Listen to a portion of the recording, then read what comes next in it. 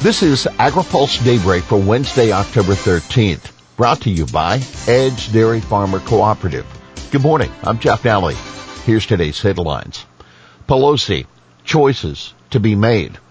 GOP counters 30 by 30, and USDA to measure CRP climate impact. You can register today for a free webinar, Keys to Feeding and Fueling Africa, Asia, and Beyond with U.S. Soy. This complimentary AgriPulse webinar will explore global nutrition and international market development. Managing editor Spencer Chafe will serve as moderator for the event that coming Thursday at 11 a.m. Central or noon Eastern. The webinar is presented by the United Soybean Board, the U.S. Soy Export Council, the American Soybean Association, and the World Initiative for Soy in Human Health, or WISH. House Dems struggle to cut spending plan. Democratic congressional leaders are under pressure from progressives to fund as many social programs as possible as the Build Back Better plan is pared back. House Speaker Nancy Pelosi said yesterday discussions are continuing about what to fund. The fact is that if there are fewer dollars to spend, there are choices to be made, she told reporters yesterday. Why it matters? Well, those choices will determine the fate of the ag provisions in the package, including the $28 billion earmarked for conservation funding. During an interview with MSNBC, Ag Secretary Tom Vilsack said lawmakers need to include some funding for child nutrition programs, but he steered clear of offering any advice on how much the $3.5 trillion package approved by the House Budget Committee includes $35 billion for child nutrition.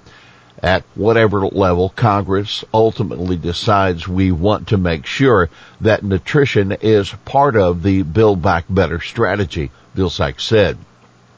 You can check out the weekly AgriPulse newsletter for more on the reconciliation bill and how ag groups are responding to the intra-party negotiations. Crop inputs threatened by supply chain disruptions. A farm state senator worries that supply chain disruptions will continue to have a big impact on farm input prices into next spring. One of the biggest issues is the fact that you can't even get a price on anhydrous ammonia that some farmers want to apply in the fall, Senator Chuck Grassley of Iowa told reporters yesterday. Speaker Pelosi yesterday called the supply chain disruptions a global issue because there's obstructions in other countries preventing products from getting to the U.S. She was responding to a question about whether President Biden should loosen restrictions on work hours at ports. We have more on this week's newsletter on the impact of supply chain disruptions on ag input costs. Republicans offer 30 by 30 alternative. Congressional Republicans are out with their alternative to the Biden administration's 30 by 30 plan, which is aimed at conserving 30% of U.S. land by 2030.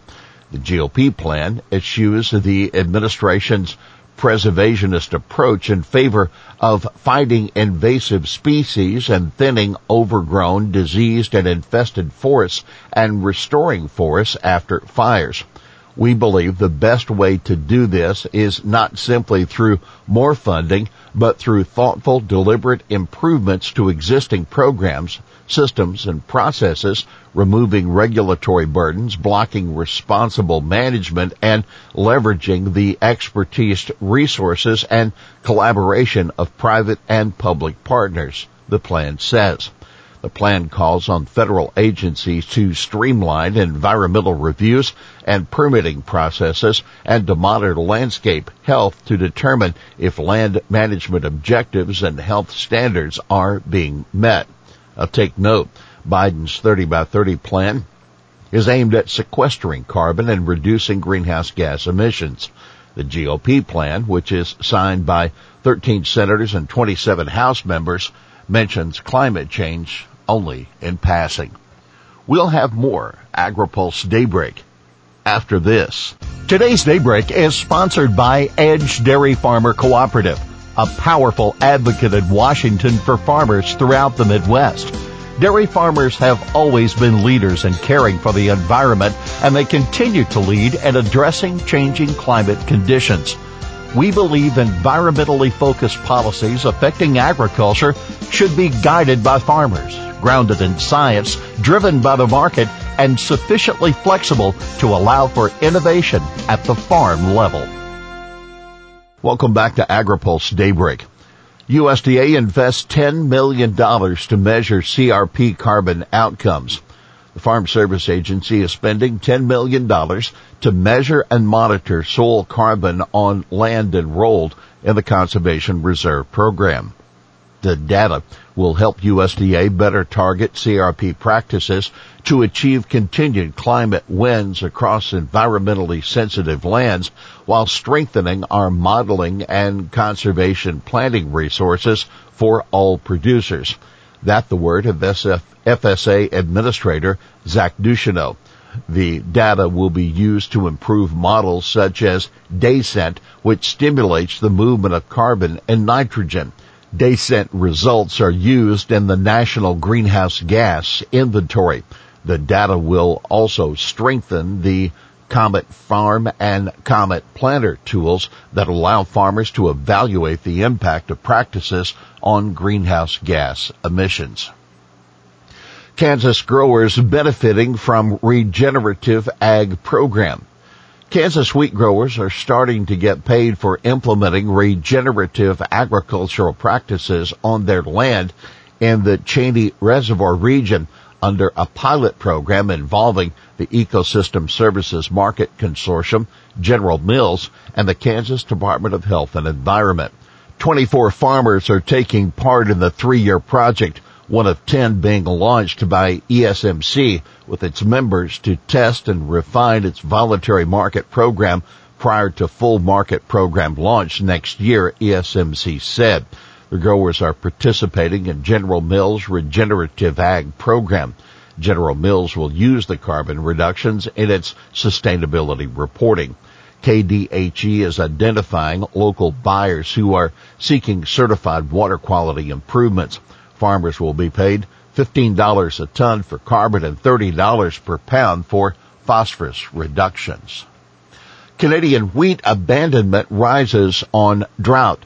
Canadian farmers will walk away from 10.5% of the wheat they planted this year, refusing to try to salvage more than 2 million acres of drought-damaged grain. That according to a new analysis from the USDA's Foreign Agriculture Service. The 5-year average for abandonment of wheat acres in Canada is 3.3%. Last year, farmers only abandoned 1.7%. Canadian crop insurance companies trying to incentivize farmers to bring in the stunted crops for livestock feed because there are shortages in the country, that according to FAS. EU-US huddle on China's steel and aluminum. The U.S. and European Union are both frustrated with China's overproduction of subsidized steel and aluminum, and that shared concern was one of the topics broached in a meeting yesterday between U.S. Trade Representative Catherine Tai and European Commission Executive Vice President Valdis Dombrovskis. But the U.S. doesn't just have tariffs on Chinese steel and aluminum. The U.S. also taxes the metal coming from EU countries. The EU, in return, taxes U.S. goods, including U.S. whiskey and others. A readout of the meeting on the sidelines of the G20 Trade and Investment Ministerial in Italy didn't say whether the officials addressed their own spat over steel and aluminum tariffs, but European officials continue to stress they would like to see an end to those duties. Here's today's He Said It. If you're going to die, you better do it this year. That's Senator Chuck Grassley of Iowa to reporters, citing the provision in the Build Back Better package to reduce the estate tax exemption to about $6 million in 2022. The reduction would be offset by an increase in the special use valuation provision. Well, that's Daybreak for this Wednesday, October 13th. Brought to you by Edge Dairy Farmer Cooperative. For the latest news out of Washington, D.C., visit agripulse.com. For AgriPulse Daybreak, I'm Jeff Nally.